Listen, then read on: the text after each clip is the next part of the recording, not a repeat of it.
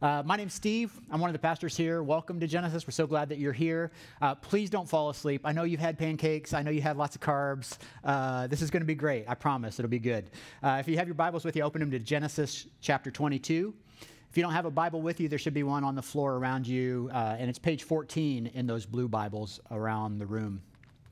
Over the past few weeks, we've been doing a couple things in this greater series. We've been studying through the life of Abraham and at the same time laying out this greater vision for our church, what we believe God is calling us to do next as a church. And one of the things that we've said as part of this vision is we want to raise $7.5 million over the next 2 years. $7.5 million over the next 2 years. And we've been saying that this greater vision has three parts.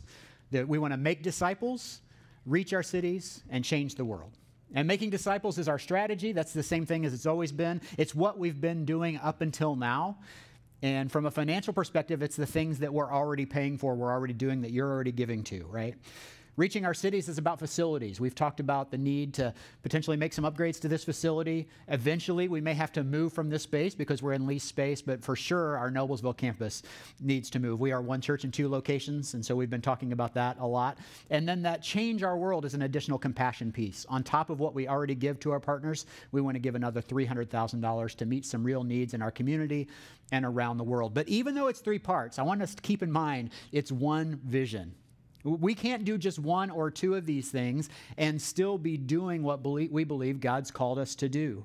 And that's why all these pieces are together in one fund.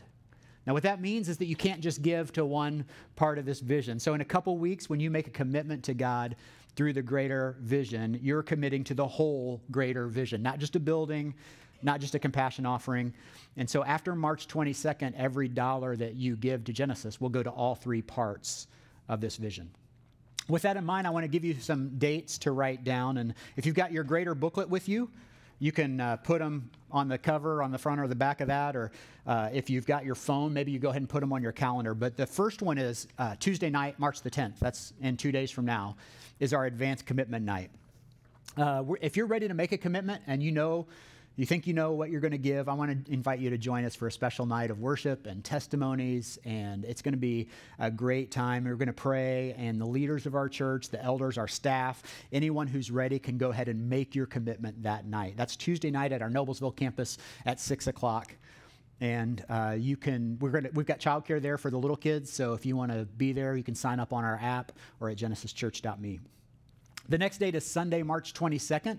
That's the last week of this series. It's 2 weeks from today, and that is our Commitment Sunday. That's where everyone who's in our church, ready or not, will make your commitment that day. We're asking every person who calls Genesis Church your home to make a commitment to the greater vision. Because remember, the important objective is not the $7.5 million. The important objective is 100% engagement. We're hoping that everyone will be participating, be praying about between now and then, participating and making that commitment on March 22nd. And finally, I want to point you to the weekend of April 11th and 12th. That's Easter weekend. But I say weekend because we are going to have a Saturday service on the 11th. We will also have a Good Friday service on the 10th. And so we'll talk about all of that here in a couple weeks. But I want you to put that weekend on your calendar because it's going to be a really special weekend. That's when we're going to invite people to bring their first or biggest gift. And so if you've got some stored resources that you've been wanting to give as part of your commitment, that'll be a great weekend to do that. If you're going to increase your regular giving, that's a great weekend to do that. And we're going to have baptisms that weekend. And we also hope to announce the total that was committed to the greater vision. And so that's going to be a great weekend to celebrate. So we hope you'll join us for that. With all that in mind, I want to get into our text here in just a second. But first, let's pray together. Heavenly Father, we do want this greater vision to be all about you and your kingdom. We only want to go where you want us to go. So, Lord, I just pray that you would make the path clear for people here that are still debating, struggling with what you've called them to commit. Lord, I pray for clarity. And as we continue to walk through the life of Abraham, Lord, help us to see how his great commitment to you helped clarify priorities in his life. Help us to see how, through his story, how you want us to be totally surrendered to you. We pray these things in Jesus' name. Amen.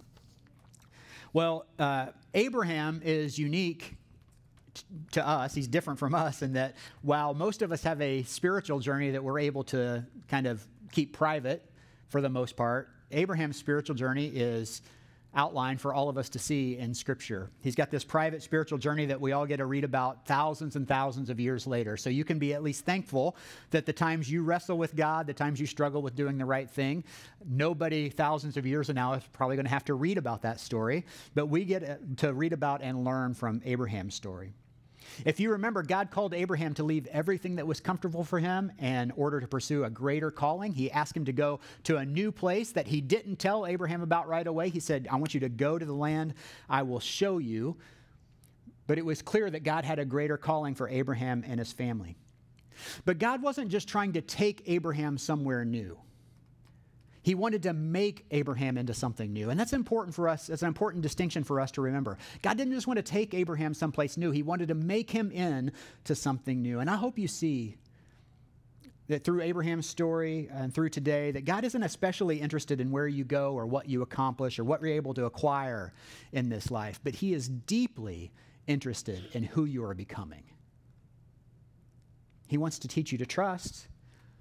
He wants you to teach you to rely on your faith. But more than anything, he wants you to be totally surrendered to him in all things. And that's an important distinction. In some ways, we in the church, we've made Christianity a pretty easy life. We've made it pretty comfortable. Sure, we might have to make some adjustments to our life along the way, and maybe we need to give a little bit more to our church, or we need to give a little bit more to missions, or we need to change some things about the way we live, or we need to stop doing that or start doing that. But we kind of miss the point in a lot of cases. It's so much more than that. Following Jesus is about a total commitment, total surrender in every part of your life. In fact, if you've got your greater booklets there, you can take notes on page 21. There's a place to do that. And we are calling this morning Greater Surrender. And so if you want to put that at the top as the title of today. And that's a big part of this Greater series. While Greater is, yes, about everything that we believe the Lord is calling us to do as a church, at the same time, it's really about what he's doing in your life and the type of person that you're becoming for him. So what's interesting about Abraham is that he didn't treasure money or possessions like many of us do, like many other people in the Bible did. He had a lot of money and possessions, but they weren't really a treasure for him. He didn't treasure his career or his home. We know he left his homeland to go someplace else. He didn't treasure his personal aspirations, but he did have a treasure. And his treasure was his son. It was his son Isaac. The son he and Sarah had waited so long for God to deliver to them. It took a long time, a lot of wrestling, a lot of praying for Abraham and Sarah to have their son Isaac, and now God is going to test him. He's going to test Abraham, as we see in Genesis 22. If you have your Bibles open there, we'll start with verse 1. It says, sometime later, God tested Abraham. Now, we have the advantage of knowing that this is a test. Remember, Abraham doesn't know this. It's really hard for us to put ourselves in Abraham's shoes because we see that in the very first line of this story, God's just testing Abraham. Oh, he's just testing him. But he doesn't know that. And you may be at a place in your life where something is happening to you, something is happening in your life, and maybe God is testing you to see how your faith's going to hold up, to see if you're going to be willing to surrender, but you don't know that in the moment. It just looks like something really hard. God is testing Abraham. And sometimes because we live in a broken world, bad things are going to happen to us. Bad things are going to happen to people we love. And God will sometimes use those things to test our faith in him, to test how much we trust him, to test our surrender. And he'll use them to grow our faith. Sometime later, God tested Abraham. He said to him, Abraham, here I am, he replied. Now, this here I am is what Abraham says. In other words, he says, I'm standing at attention waiting for you to tell me what to do. I'm waiting for your command. In other words, it's a picture of readiness. It's a picture of surrender. Abraham says, God says, Abraham, and Abraham says, here I am, Lord. I'm surrendered. I'm ready for you to tell me what you want me to do. Now, think of the things that God has already called him to. God called Abraham to leave his family land and pick up his whole family and move to a place, I'll show you where you're going to go. right? God called, as soon as he started on the move, remember that there was a famine, and God told Abraham to go to Egypt, go to this place where you're the other, go to this place where you don't have any family, you don't have any friends, you don't have any assets, just go to this place and make yourself a new life, and Abraham did that. Now, if I was Abraham, when God called me, I'd be like, blah, blah, blah, blah, I can't hear you. But that's not what Abraham does. Instead, he says, here I am, Lord, I'm standing at attention, I'm ready for you. He's learning to trust God. Verse 2 says, then God said, take your son, your only son whom you love, Isaac, and go to the region of Moriah. Sacrifice him there as a burnt offering on a mountain I will show you. And if you're new to Scripture or you've never read this story before, I want to tell you that the word burnt offering there means exactly what you think it means. Basically, I want you to take your son and burn him on the mountain.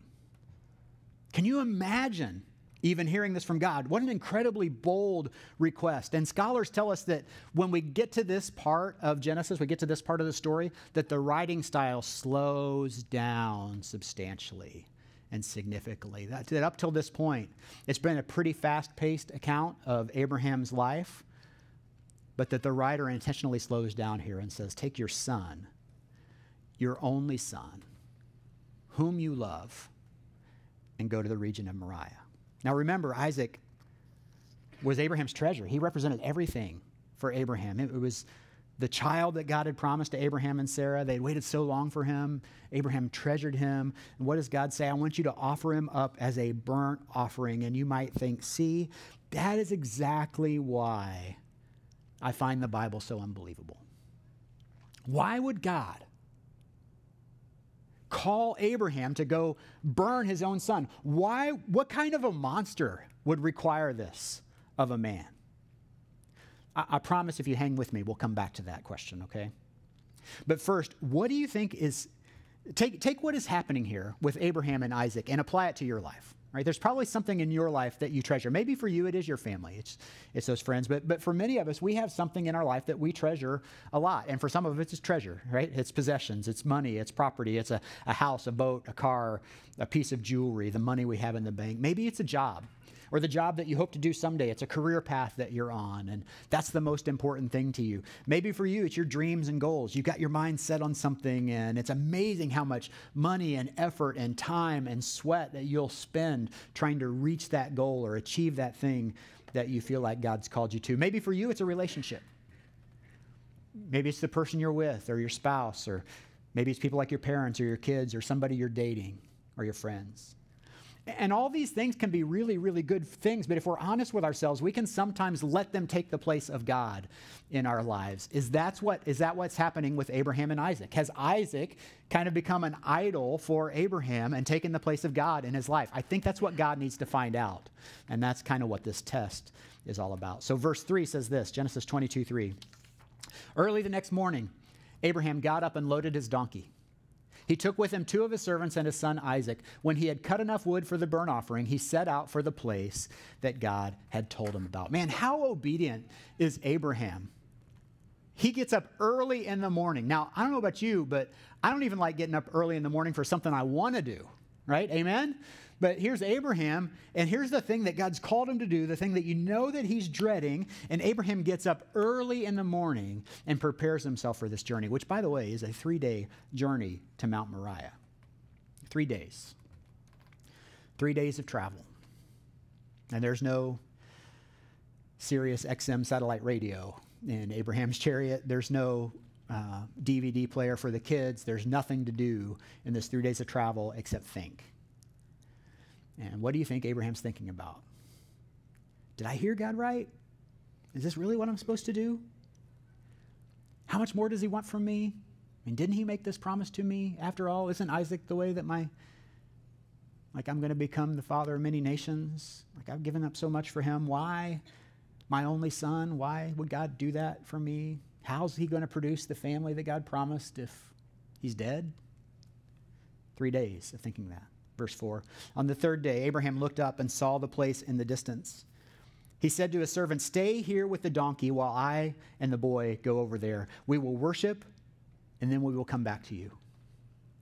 Now, something really important that we have to notice here, this is so cool when I saw it this week. Look at the pronoun choice in verse 5. Abraham says, we will worship, and then we will come back to you. He doesn't say, we will worship, and then I will come back to you, although he knows that's what God's called him to do, right? 2 men go up the mountain, 1 man comes back down. That's the call from God. But Abraham says, we will worship, and then we will come back to you. And now some scholars think that Abraham is probably just kind of covering up the truth of what's happening here for Isaac's sake, but I don't think so. I think Abraham is demonstrating great faith in this moment, because even though maybe he didn't know the why behind the what, the reason behind the needing to sacrifice Isaac, he knew the character of God. And he knew that God was always true to his promises. In fact, look what one writer said about this in the New Testament in Hebrews 11. He says, by faith, Abraham, when God tested him, offered Isaac as a sacrifice. He who had embraced the promises was about to sacrifice his one and only son, even though God had said to him, it is through Isaac that your offspring will be reckoned. Abraham reasoned that God could even raise the dead, and so in a manner of speaking, he did receive Isaac back from death. All right, verse 6, Genesis 22:6 says, Abraham took the wood for the burnt offering and placed it on his son Isaac, and he himself carried the fire and the knife. As the two of them went on together, Isaac spoke up to him and said to his father, Abraham, Father. Yes, my son, Abraham replied. The fire and wood are here, Isaac said, but where is the lamb for the burnt offering? Abraham answered, God himself will provide the lamb for the burnt offering, my son. And the two of them went on together. And so what happens here is the rest of their traveling party stays behind while Abraham and Isaac make their final march up the mountain. Now notice that both Abraham and Isaac are carrying supplies for the sacrifice. Isaac is carrying all the wood on his back. And as discussed last week, Abraham's made many animal sacrifices before. This would not have been an unusual situation for them. But the one thing that Isaac noticed is there's no lamb. There's no animal there to sacrifice. And so he asked this question, Father, where is the lamb for the sacrifice? And imagine the tension Abraham felt when Isaac asked, Father, where's the lamb? Talk about awkward. I mean, this is the part where as parents, don't we get really, really good at changing the subject? Like when your kid says, Daddy, why is that man so fat? Mommy, why do you pull all the hairs out of your chin? Where do babies come from? Isn't that candy bar that you like so much? So let's get one of those and then we can get out of here, right? That's what happens so much as parents. We'll just change the subject. That's what Abraham could do, but that's not what he did. Instead, he responds to his son in the most honest demonstration of faith that he knows how. He says, God himself will provide the lamb for the sacrifice. Verse 9, when they reached the place God had told him about, Abraham built an altar there and arranged the wood on it. He bound his son Isaac and laid him on top of the altar, on top of the wood. Now, Isaac is getting the idea of what's happening here, right? He's tied up. He's placed on top of the wood pile. Scholars guess that Isaac was around the age of 15 here, so he's probably turning into a strong young man. Remember, Abraham's old. Abraham was 100 when he had Isaac. And so Isaac's pretty strong. He carried all this wood up the mountain. So if he wanted to fight back, if he wanted to resist, he probably could. He could probably beat his dad up. But what we see in Isaac here is that Isaac also is submitted to this plan. I think I see faith in Isaac here. Now, where would somebody like Isaac get that kind of faith at 15 years old? Parents, your kids are watching you. They're watching you, and they see your faith, and they see how it's an important part of your life or how it's not an important part of your life and what it means for you. And God has the opportunity all the time to test our faith. And in fact, even this greater vision is an opportunity for you to demonstrate great faith for your kids. If you've been praying about that, but you haven't talked to your kids about it, if they're old enough to really understand, I just want to invite you to talk to them about it. Because imagine someday your son or daughter telling a story about the time when mom and dad trusted God. I mean, you've got an opportunity to model faith for your kids all the time, even right now. Verse 9 again says, when they reached the place God had told him about, Abraham built an altar there and arranged the wood on top of it. He bound his son Isaac and laid him on top of the altar, on top of the wood. Then he reached out his hand and took out the knife to slay his son. Now I want to come back to that question. How could God make such a bold request of Abraham? How could God demand this from Abraham? We have to keep in mind the cultural context, okay? This is not just a demand or a request to murder Isaac. There's something deeper going on here. The offering of the firstborn is a theme that runs throughout the entire Old Testament. And it symbolized the debt that man owes to God, that we owe to God. Now, this becomes evident much later at the Passover. If you remember the story from Exodus of Moses, Moses is trying to lead the people, the Israelite people, out of Egypt, and God sends the plagues, and the last plague is where he comes through the town, through the country, and kills the firstborn sons of everybody there. But if the Israelite people, if they spread the blood of a lamb on their doorpost, that God pass over their house. And then after that, under Hebrew law, God required the firstborn to be his. The firstborn of the cattle or sheep belong to the Lord. You sacrifice them. The first fruits of the crops belong to the Lord. You bring them to his temple. And the firstborn son belonged to the Lord. And the only way that you could keep your firstborn son was to make a redeeming sacrifice. It's called a redeeming sacrifice, where we're going to take an animal and kill the animal in place of the son, to make a blood sacrifice in his place. All right, so that's the context that Abraham's working with here. Here's Tim Keller, pastor and author out of New York City, says this. He said, if Abraham had thought that God had told him, kill Sarah, and then I will know you love me, he would have never done that. He would have concluded that he was hallucinating, because God would not have commanded senseless murder like that. And God would not have said it, because that would have been murder. But when God said offer Isaac, Abraham knew exactly what that meant. The firstborn. It represented his very life and the debt every man owes to God. So Abraham knows this. He knows what he has to do. And so Isaac laid down on the altar, probably voluntarily. Abraham ties him down, and he draws his knife. And as his knife is in the air, verse 11, but the angel of the Lord called out to him from heaven, Abraham, Abraham. Here I am, he replied.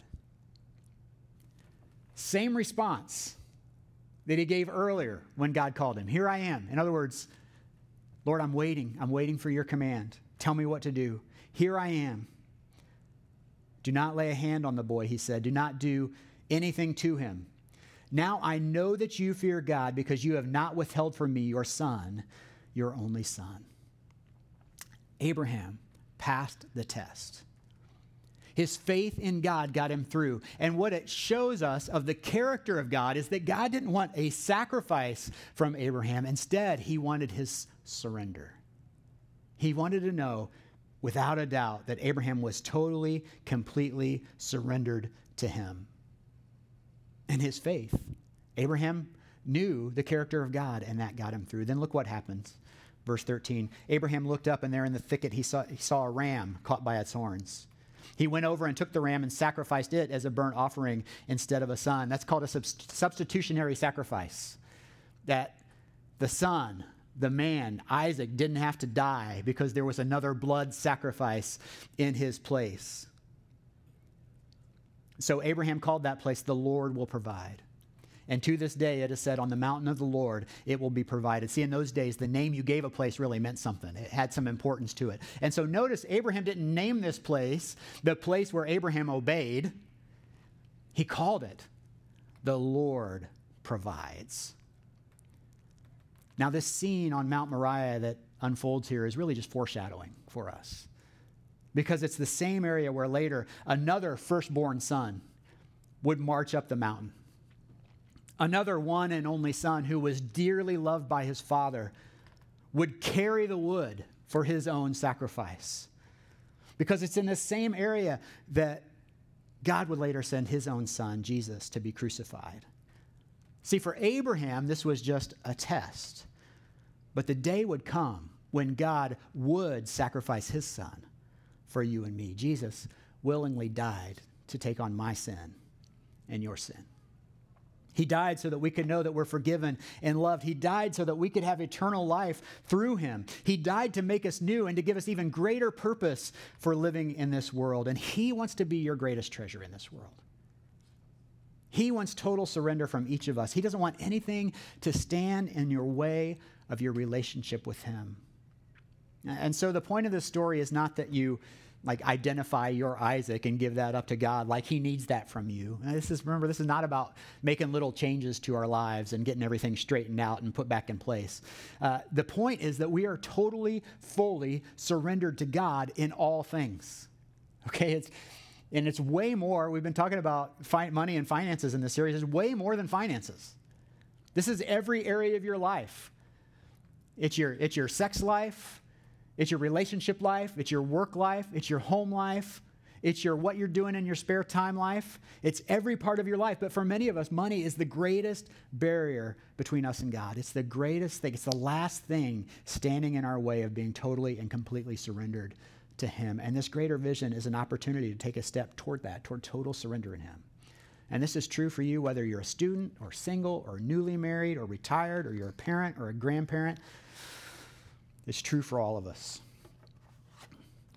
By now, I hope all of you or most of you have a commitment card. If you don't have one, you can get one on your way out the door, or there's a copy of it on page, I think, 8 and 9 in the greater booklet. But you can get one from the booth as you leave. You'll have an opportunity Tuesday night or on Advanced Commitment Night on March the 10th, or again in a couple weeks to complete this card as a way of committing to this greater vision. But it's also an opportunity for you to demonstrate your faith and trust in God. And so I hope that you'll be praying about it this week and what God's calling you to do. And as you pray about it, there are 3 questions that you should ask yourself. First question is this: does my commitment demonstrate faith? It has to reflect some element of risk and faith. And in many ways, this is a test, much like God tested Abraham through Isaac. And what Abraham modeled for us is that he trusted God and that nothing was going to stand in the way of that. The second question is this: does my commitment demonstrate sacrifice? Abraham was willing to offer up his first and his best. What meant the most to him with his son Isaac. And what I hope that you'll be praying about is the number that you'll eventually write in this box right here. Now, all this stuff up above, these numbers are they're a worksheet to help you figure out what the Lord may be calling you to give. But that box right there, that's the important one. That's your 2-year commitment, what you're committing to give over the next 2 years to the greater vision at Genesis Church. And for some of you, you know what you're going to do. Like you've already thought about this and you've looked at the card and you kind of filled out some numbers that feel pretty comfortable for you. But have you prayed about it? Because that's where the Lord has been working in my heart, is as I've prayed about this. Because I thought I knew what I was going to do as soon as I saw this card. I kind of had an idea in my mind. And then I started praying about it. And I started asking these questions. Does that demonstrate faith? Does that demonstrate sacrifice? Remember, it's going to take every single one of us. And if you look at the back of this card, let me tell you what's scary to me about this greater vision. It's not that $7.5 million number. God's got all the money he needs to carry out any vision he has. It's right here in this church, right?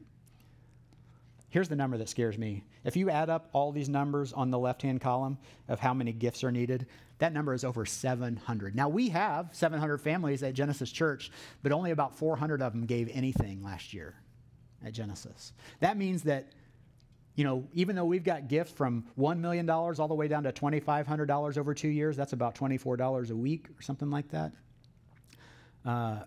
It's not about equal gifts, it's about equal sacrifice. But it's 700 gifts, 700 households. That means that we need everybody, every person who calls Genesis Church your home to participate. And that means for many of you, this is going to be the first gift you ever give to Genesis Church. And that is going to be so cool. I can't wait to tell some of those stories. We are praying for 100% engagement, 100% of our church sacrificing together. In fact, this is so important to me that if one of you were to come up after the service and write a check for $7.5 million and hand it to me, well, first of all, I'd cash that check.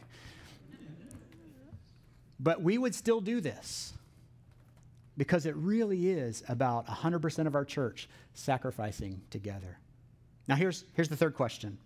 Does my commitment demonstrate full surrender? You can make big sacrifices and still retain control. Now, this is something I learned early on in my giving journey, that Sacrifice and surrender are different. Surrender is giving up control. It's viewing your life like a blank check with no restrictions. And I'll be honest, I'm not always there yet. There are times in my life where I'm not totally surrendered to God. I still like that bit of control. I still am a little bit afraid to let go. I'm a little bit afraid of the unknown. But can I tell you, in our lives, my wife Benita and me, our lives, where the switch flipped for us is when I stopped asking the question, this is my money, how much should we give to God? And I started phrasing it like this: this is God's money, how much should we keep back for our family? That changed something in our life. Now, God still has work to do in our lives. He's still growing us in our faith. But one area that he's been growing us in is in this area of finances. But still, over the last 28 years, we've been married. We've collected a lot of money, put some savings aside. We've put a lot of money in home equity. And that is an area that the Lord has shown me I see as a treasure for us. And for me, anyway. I don't want to speak for her. But as we've prayed and we've decided we're going to commit over the next 2 years, Benita and I are going to commit to giving 20% of our gross income to the greater vision. And for us, that includes a one-time gift up front that we're going to draw out of our savings, as well as a pretty large increase over what we currently give. It's about 60% more than we're giving right now. And I'm not telling you that to brag, and I'm not telling you that because that's what you need to do. I'm only telling you that because I want to tell you that we're not asking you to do anything that we're not prepared to do. Does that scare me, that number, 20% of our gross income? Yeah. Yep. After all, I got 2 kids going to college in the next 2 years. But I believe that's what God's asked us to do. And all I want you to do is pray and ask, God, what do you want to do through me? What do you want to do through us? If you let God speak into your commitment, I promise you 2 things. 1, he'll grow your faith in him. And 2, he will be true to his promises. And if there's one thing I've learned about generosity over my 20 or so years of being a Christian, it's that generosity is an important step in becoming a disciple of Jesus. But I also want to remind you there's another reason why we're doing greater. We've been given the assignment of helping people find their way back to God. And that means something different for every one of us here, but as we get ready to close out our service, I want to show you one story of a couple in our church who found their way back to God here, and it was kind of unexpected for them. I want you to know that stories like that, like Brian and Amy's, like that's why we're doing greater. It's not because we want to be the biggest church in the area. We don't. There are already great big churches around here. It's not because we want to hire more staff or build a nicer building to impress more people. But we want to go all in to help people find their way back to God. This area, Hamilton County, Indianapolis, this whole region is full of people who are desperate to find their way back to God. And some of them are right here in our church. And some of them are in your neighborhood, and some of them are in your school, and some of them are in your workplace, and some of them are on your team, and some of them are in your office or in your family. And we serve a God who leaves the 99 to go find the one who is broken, the one who is desperate, the one who is hurting, the one who is afraid, the one who has messed up too much or wandered too far or feels like a failure and wonders if God really loves them.